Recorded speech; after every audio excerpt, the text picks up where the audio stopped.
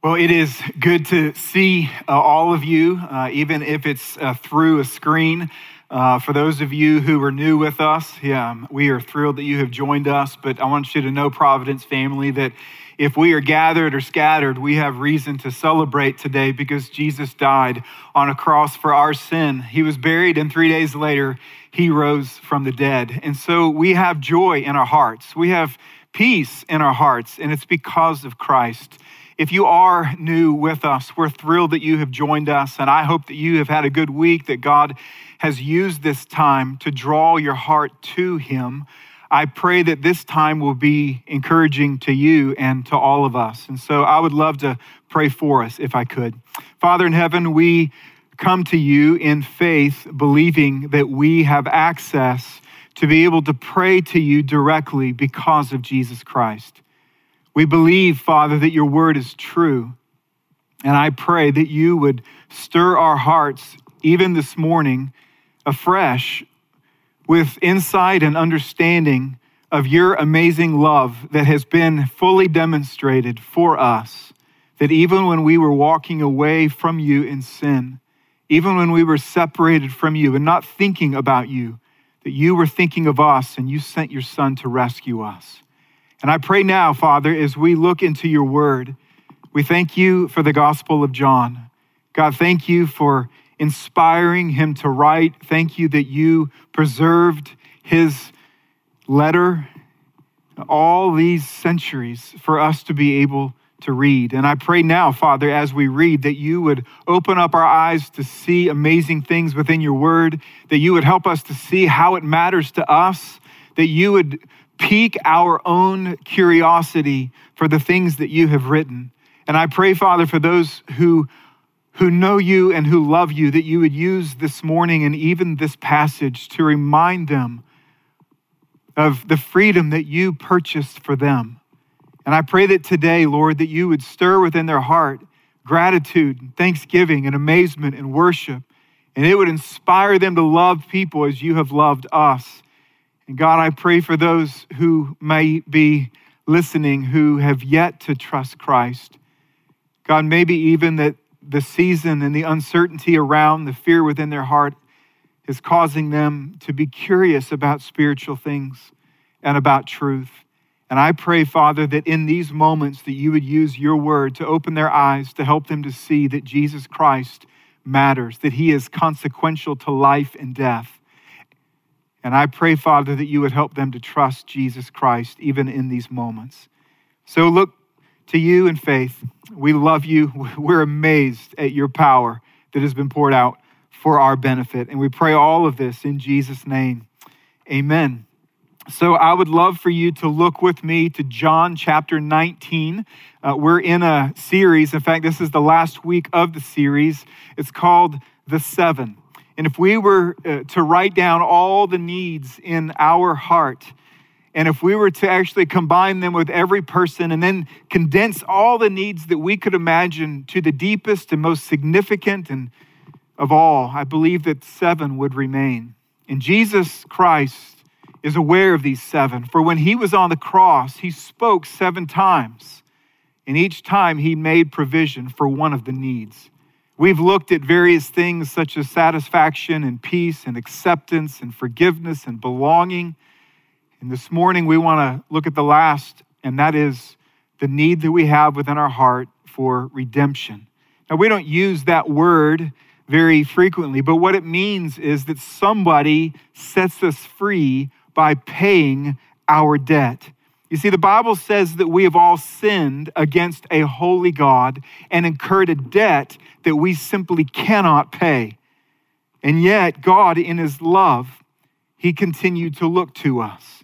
But because we have a debt, we, like this picture, are like a bird that is stuck in a cage.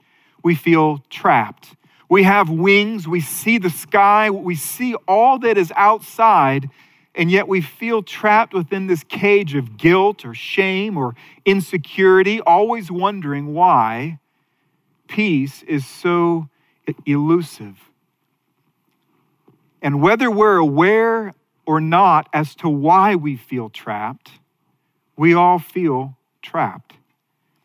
And so what we try to do is a number of things to try to be set free. Some of us, we try to escape this cage of our own doubt, of our own insecurity and guilt by actually being irreligious, by living hard and seeing how bad we may be able to live in the hope that maybe if we live hard enough that we'll be set free. For many others, it's just the opposite. They try to live a good life. They try to not be irreligious. They give themselves to religion. In one case, it's really interesting. Some people live their life regardless of God, whereas other people, they live their life in the hopes that they would be regarded by God. And what we're told within the scriptures is that neither can unlock the cage. And this is why Jesus Christ came to this earth. He came to set us free by paying our debt on the cross. And so in John chapter 19, what we find here is that at 9 a.m., Jesus was actually crucified. This was after he was scourged and mocked and humiliated and rejected and condemned. And here on this cross, he hangs and attempts to breathe for 6 hours. And we're told that at 3 p.m., he gave up his spirit. But right before he did so, this is what we're told. John chapter 19, verse 30, it says, when Jesus had received the sour wine, he said, "It is finished," and then bowed his head and gave up his spirit. Now, in our Bibles, it says, "It is finished." In English, it takes 3 words. It is finished in order to translate what is actually one Greek word, tetelestai. It means to pay in full. It means that the transaction is now complete. It means that whatever agreement there was between us, it's been totally resolved. You see, when a tax bill or a debt bill was actually totally paid off, the word tetelestai would be written at the bottom of the note in order to indicate to everyone that this has been paid in full. You see, the word tetelestai was therefore good news to everybody involved. For one party, it meant that they were now out of debt and totally free. And for the other, it meant that they received what was due to them. It was good news for everyone. And this is what Jesus said just before he gave up his spirit and died. So the question that I want to seek to answer this morning briefly is, why did Jesus say this as he prepared to die? And I believe that the entire Bible answers that in a number of ways, and I want to show you 3 of them. The first thing we see is that Jesus' death completed his promise to redeem us. You see, in the beginning, we're told that God created the heavens and the earth, and he created us in his image, that we could have a relationship with him, and we enjoyed for a season freedom, absolute peace. And God wanted to protect that. And we knew that God's instructions to us were backed by his promise to actually give us freedom and to protect our freedom. And yet in our freedom, we sinned against God by choice. We broke our relationship with him. And suddenly, as you see in this picture, we were trapped in a spiritual cage, longing for peace that was just out of reach through a door that would only open when our debt to God was paid in full. And so God, in his unimaginable love for us, at the moment when he was offended, at the moment that we sinned against him, at the moment that he was even telling humanity of the consequences, God made a promise to redeem. And not just to redeem, but to actually send a redeemer.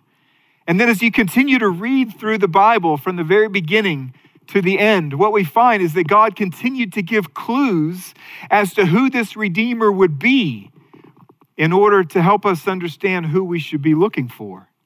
And we're told that the redeemer, that he would be called the Son of God and the Son of Man, that he would be fully God and fully man, that he would be able to identify and sympathize and mediate between God Almighty and us as human beings.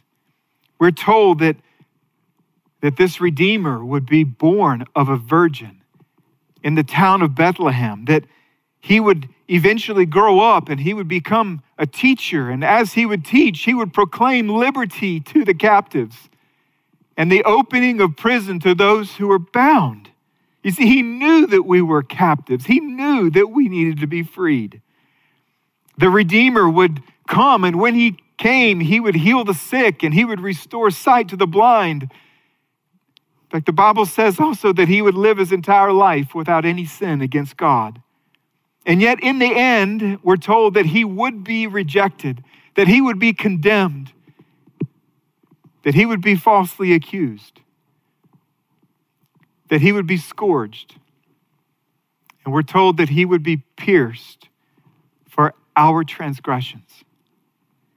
And then we waited. And generations waited. Hundreds of years passed.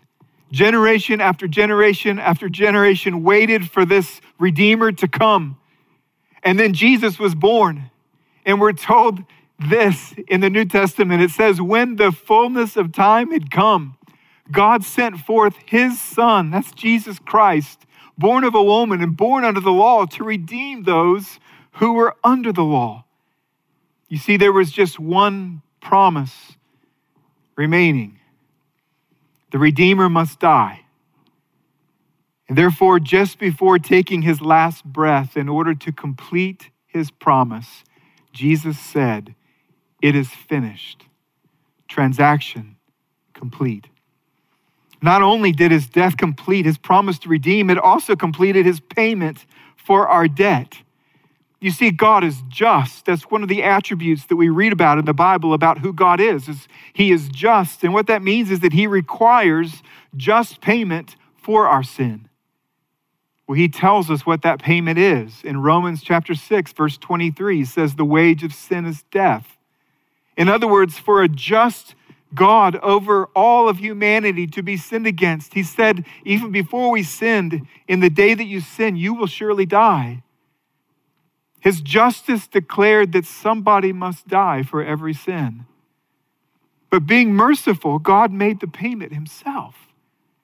You see, before sending Jesus Christ, God in his grace and his mercy, waiting for the day when the Redeemer would come, he gave a sacrificial system where animals would actually be killed. Their lives would be taken. Their blood would actually be spilled as an atonement, as a covering for the people and their sin. But the Bible tells us that there was a problem with the animal sacrifices. There was a problem in that it was impossible for the blood of bulls and goats to take away sin. You see, sacrifices in the Old Testament, when somebody would come to the temple knowing that they had sinned against God, and they would bring with them an unblemished lamb, not just one of the worst ones, but the best lamb that they had. That lamb would actually be slain in order to cover the sin problem that they were acknowledging they had before God. And yet the sacrifices in the Old Testament were actually more like paying with a credit card. You see, when you swipe your credit card, it actually isn't payment at all. It's only a promise to pay when the bill comes. You get to take the stuff. You get to bring it home. It's yours, and you get to enjoy it. And yet nothing is actually paid for until the bill is paid. You see, each time in the Old Testament a sacrifice was made, God's account was being charged, waiting for the day when the bill would come and someone would have to pay that. People were covered, and yet someone still had to pay. And this is what the New Testament says in completion. 1 John chapter 4, verse 10, it says, "In this is love, not that we have loved God, but that he loved us and sent his Son to be the propitiation for our sin." We don't use that word very often, but propitiation, it simply means a payment to pay off a debt in substitute for another. That Jesus Christ, while we were not loving him, God Almighty says that he loved us and he showed his love, and that he sent his Son to be the final payment, to pay off all sins, that had ever been committed before and after. And therefore, just before taking his final breath, knowing that he was about to complete the payment for our own forgiveness, Jesus said, "It is finished. It is now paid in full." And then there's another thing. It's amazing that God's death, that Jesus' death on the cross, not only did it complete his promise to redeem and his payment for our debt, but Jesus' death also completed his victory over evil. You see, when we sinned against God, the Bible says that there was this tidal wave called brokenness that literally swept over not only our hearts and even our relationships, but even the world in which we live. It was God's creation, God's design. It was God's beauty, and our sin ruined it. And do you know who did not grieve the brokenness that swept over God's universe? The Bible says Satan did not grieve. No, it says the very first rebel of heaven named Lucifer, he rejoiced when he saw what had been ruined. And then he purposed to keep things broken. And this is how the devil, Satan, works today, is that he aims to keep things broken. And he uses things like accusation, where he reminds you of your past and all of the sinful things that you have done, that you have said, that you have thought, in order to sideline you and to say that there's no way that God would ever allow you into heaven. He uses things like temptation, where he places things before us that are so tempting. He uses these things called lies, where he promises that sin is going to make us happier than God and God's promise. And so what we're told is this, is that even as Satan sought to keep things broken, that God would have none of it. And so in his very first promise, when he was giving out his consequences and he interrupted himself and he said, "I want you to know one day there will be a Redeemer that will be sent to the earth, be born of a woman, and Satan is going to strike at his heel, but the seed of this woman will crush the head of the serpent." And so we've been waiting. In fact, if you read the Bible, you're supposed to read it waiting for the day when evil will actually receive its death blow. And so God, in all of his grace, he sent Jesus Christ. And can't you imagine the joy in hell? Can't you imagine the joy that filled Satan's heart when Jesus Christ was actually being condemned, when he was being scourged and when he was being crucified, and he looked so weak and so vulnerable and so defeated? And yet, like a champion wrestler, God Almighty used Satan's strength and momentum to crush his head when he rose Jesus from the dead.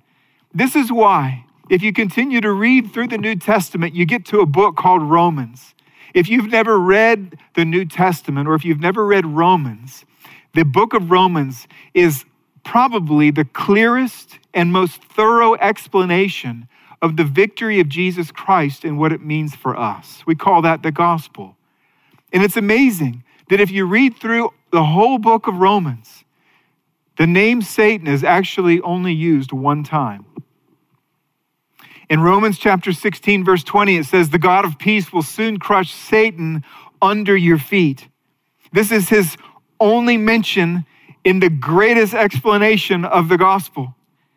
And where we find him is somebody who is defeated and who is doomed. You see, I realize that he still exercises power through accusation today in our life. And yet even he knows that he is defeated.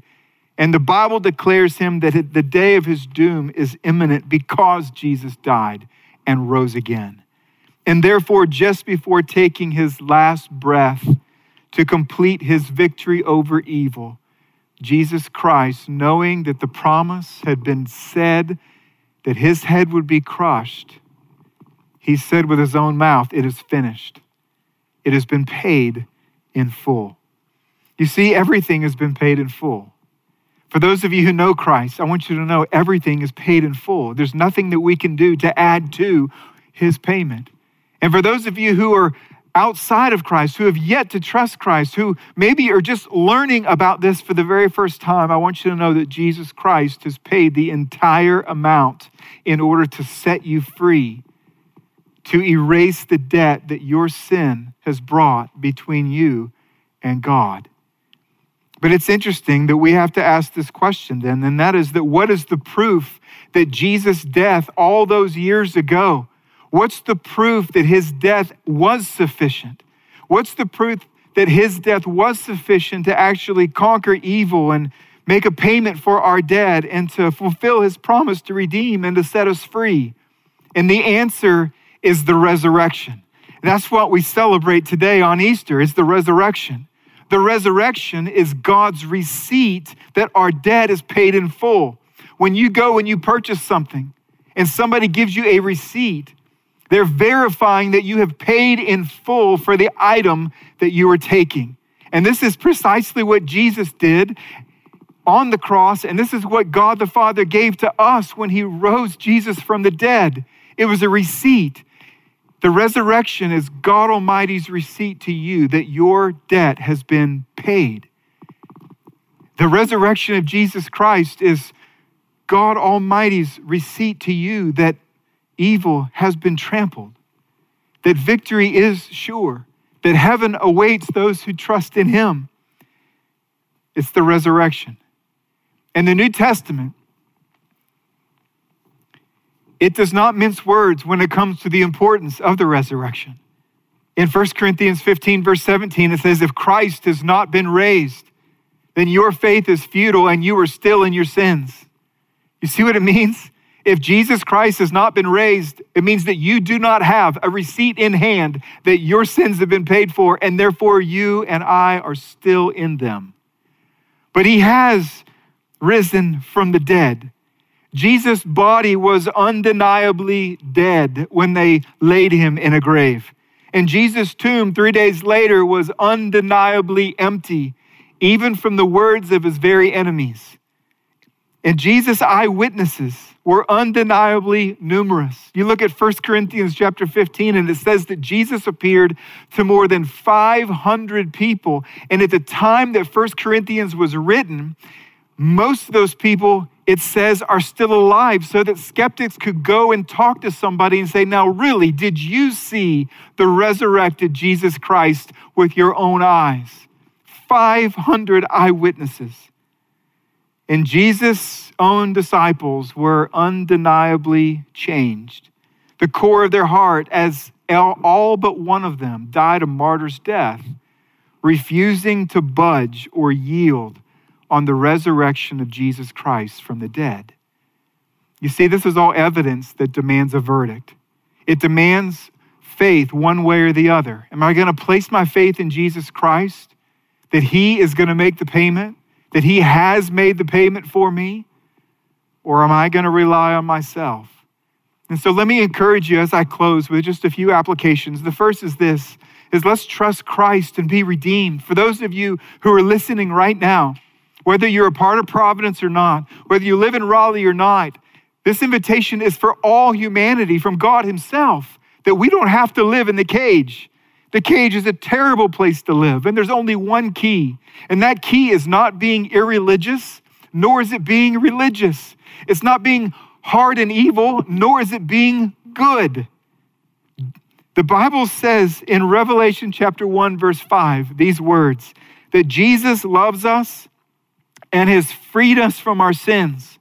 And then he tells us what the key is that unlocks the cage. It says, by his blood. That is the only payment that God Almighty accepts. You see, everything that the Father required, Jesus rendered. And all that we now long for most in our hearts, it's all been paid in full. You want to be forgiven of your sin? It's been paid in full. You want to have a sense of belonging with a people? It's been paid in full. You want to be accepted? It's been paid in full. You want to be justified and be given righteousness so that you don't stand before him empty-handed? It's been paid in full. You want eternal life so that you can go to heaven? It's been paid in full. You want a peace that passes understanding so that when you go through significant times of crisis and storms of adversity here on the earth, so that you can still feel peace within your heart. It's all been paid in full. But I want you to know that the benefits of Jesus' payment are limited to those who put their trust in him. The Bible describes how we put our trust in him. He talks about the first thing that must take place is we have to admit. We have to admit that we have a debt before God. We have to admit that we feel guilt towards God, and indeed we have sinned against God. We also have to admit that we cannot save ourselves. That no sense of religion or goodness or good works are ever going to cause God to look at us and say, you have earned your way. We have to admit we have a need and that we cannot save ourselves. Then he says we have to believe. We have to believe in Jesus Christ.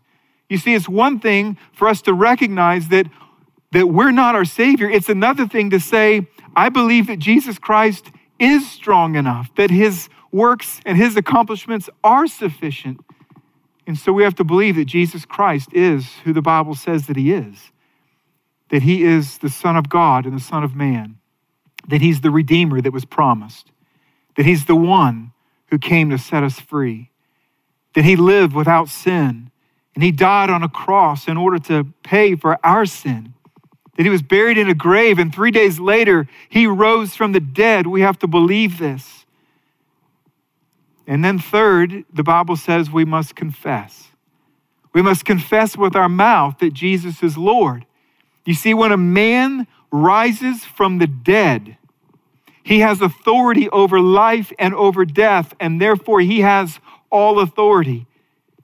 And so to trust him with our life, it means to lean. It means to put all of our weight upon him. As though maybe last night when you fell down into your bed, you were convinced and you trusted that that bed would take and hold all of your weight. Well, so it is with Christ. And so my question for those of you who have never trusted him is there any reason why you wouldn't do that right now? You know, right now in your home, you can actually pray to God. Right now, you can confess with your mouth, and you could pray to him right now, something like this. Father in heaven, I believe what I hear. I believe and admit that I'm a sinner. My entire history confirms the fact that I have made really bad decisions in life, and that I have violated your word, and that I have sinned against you. And I admit that I have a debt that I cannot pay. But I believe in Jesus Christ. I believe that he was your son, that he is your son. I believe that he did come to earth, and I believe he did die for my sin. I believe he was buried, and I believe he rose from the dead, and I confess him as Lord. Would you forgive me of my sin? Would you give me your righteousness? And all the benefits that Jesus paid for, would you give them to me out of mercy? I pray this in Jesus' name, amen. You see, the Bible says that if you just made that decision, that's the most consequential, important decision you've ever made in your life. And even as a church family, we want to be able to celebrate with you. You've heard it earlier in the service, but if you just trusted Christ, or if you would like to talk further about Jesus Christ, would you send a text to us? That text is simply PBC1, and you can send it to 313131. We would love to be able to start a conversation with you about what it looks like to follow Jesus. But I know that most of us, many of us who are here this morning listening, you already have trusted Christ. And if you just trusted Christ, well, then what's next? Well, let me encourage you, let's keep trusting Jesus Christ when we feel trapped. And indeed we will. You see, when we trust Christ, the cage is absolutely unlocked. It is forever unlocked, and yet oftentimes overcome by Satan's continued accusations against us. Many people resign to continue to live in that cage. There's a lot of people, maybe you live in that cage, maybe you know somebody else who lives in that cage. They've already trusted Christ. The door is propped open. And yet for whatever reason, living and remaining in a place of fear and guilt and shame is the choice of their life. You don't have to live there. Jesus died to set you free. There's an entire world out there that is not marked by fear and defeat and shame that he has purchased, that you would be able to experience not only in its perfect form in heaven, but even in its imperfect form here on the earth. And so how does Jesus help us when inevitably every single one of us from time to time return to live in that cage?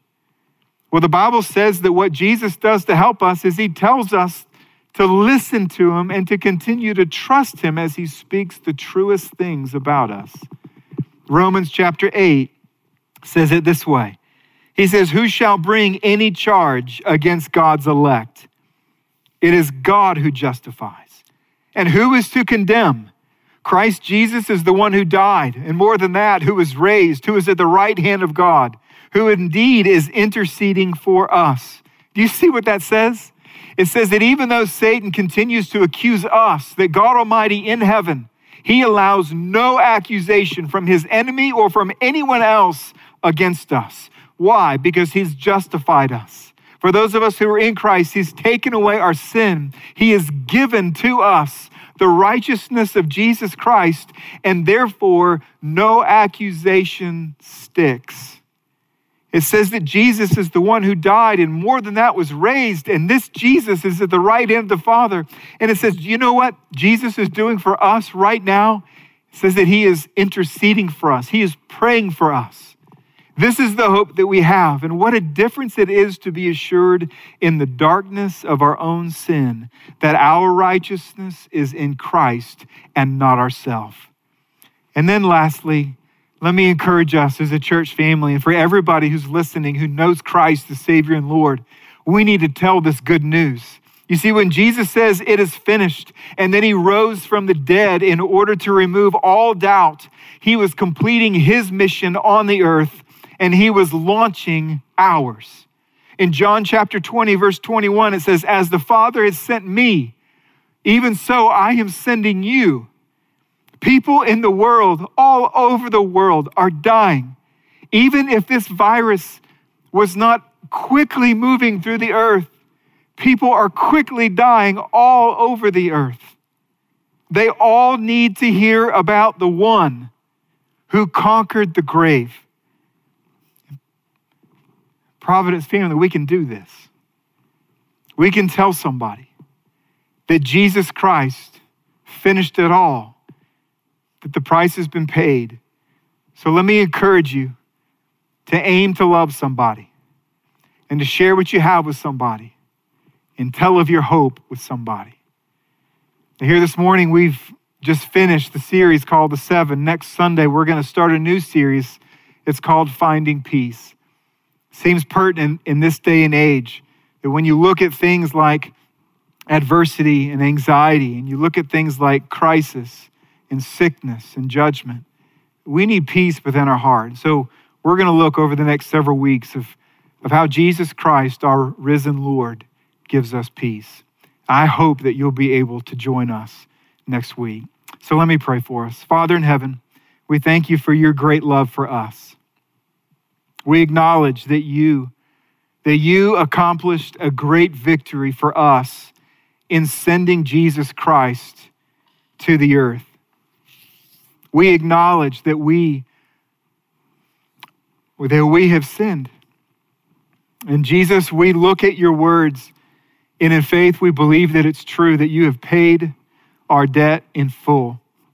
And so I pray now for us as a people that you would help us to be active in loving people, in looking for people, in serving people, in sharing what we have with people, and in telling what we know about Jesus Christ with people who are in need. We know, Father, we know that people need Christ, and so would you give us courage? Would you give us boldness? And would you give us opportunities?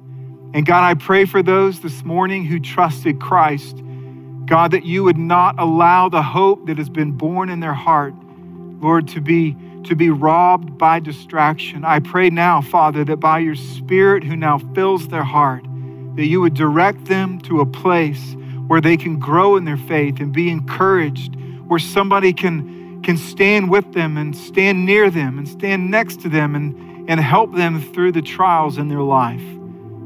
God, we look to you in faith. And now we sing to you. You're the King of Kings and you're the Lord of Lords. And so it's with victory in our hearts, because of the victory that was accomplished by Jesus Christ, that we pray these things and that we now sing these things in his name. Amen.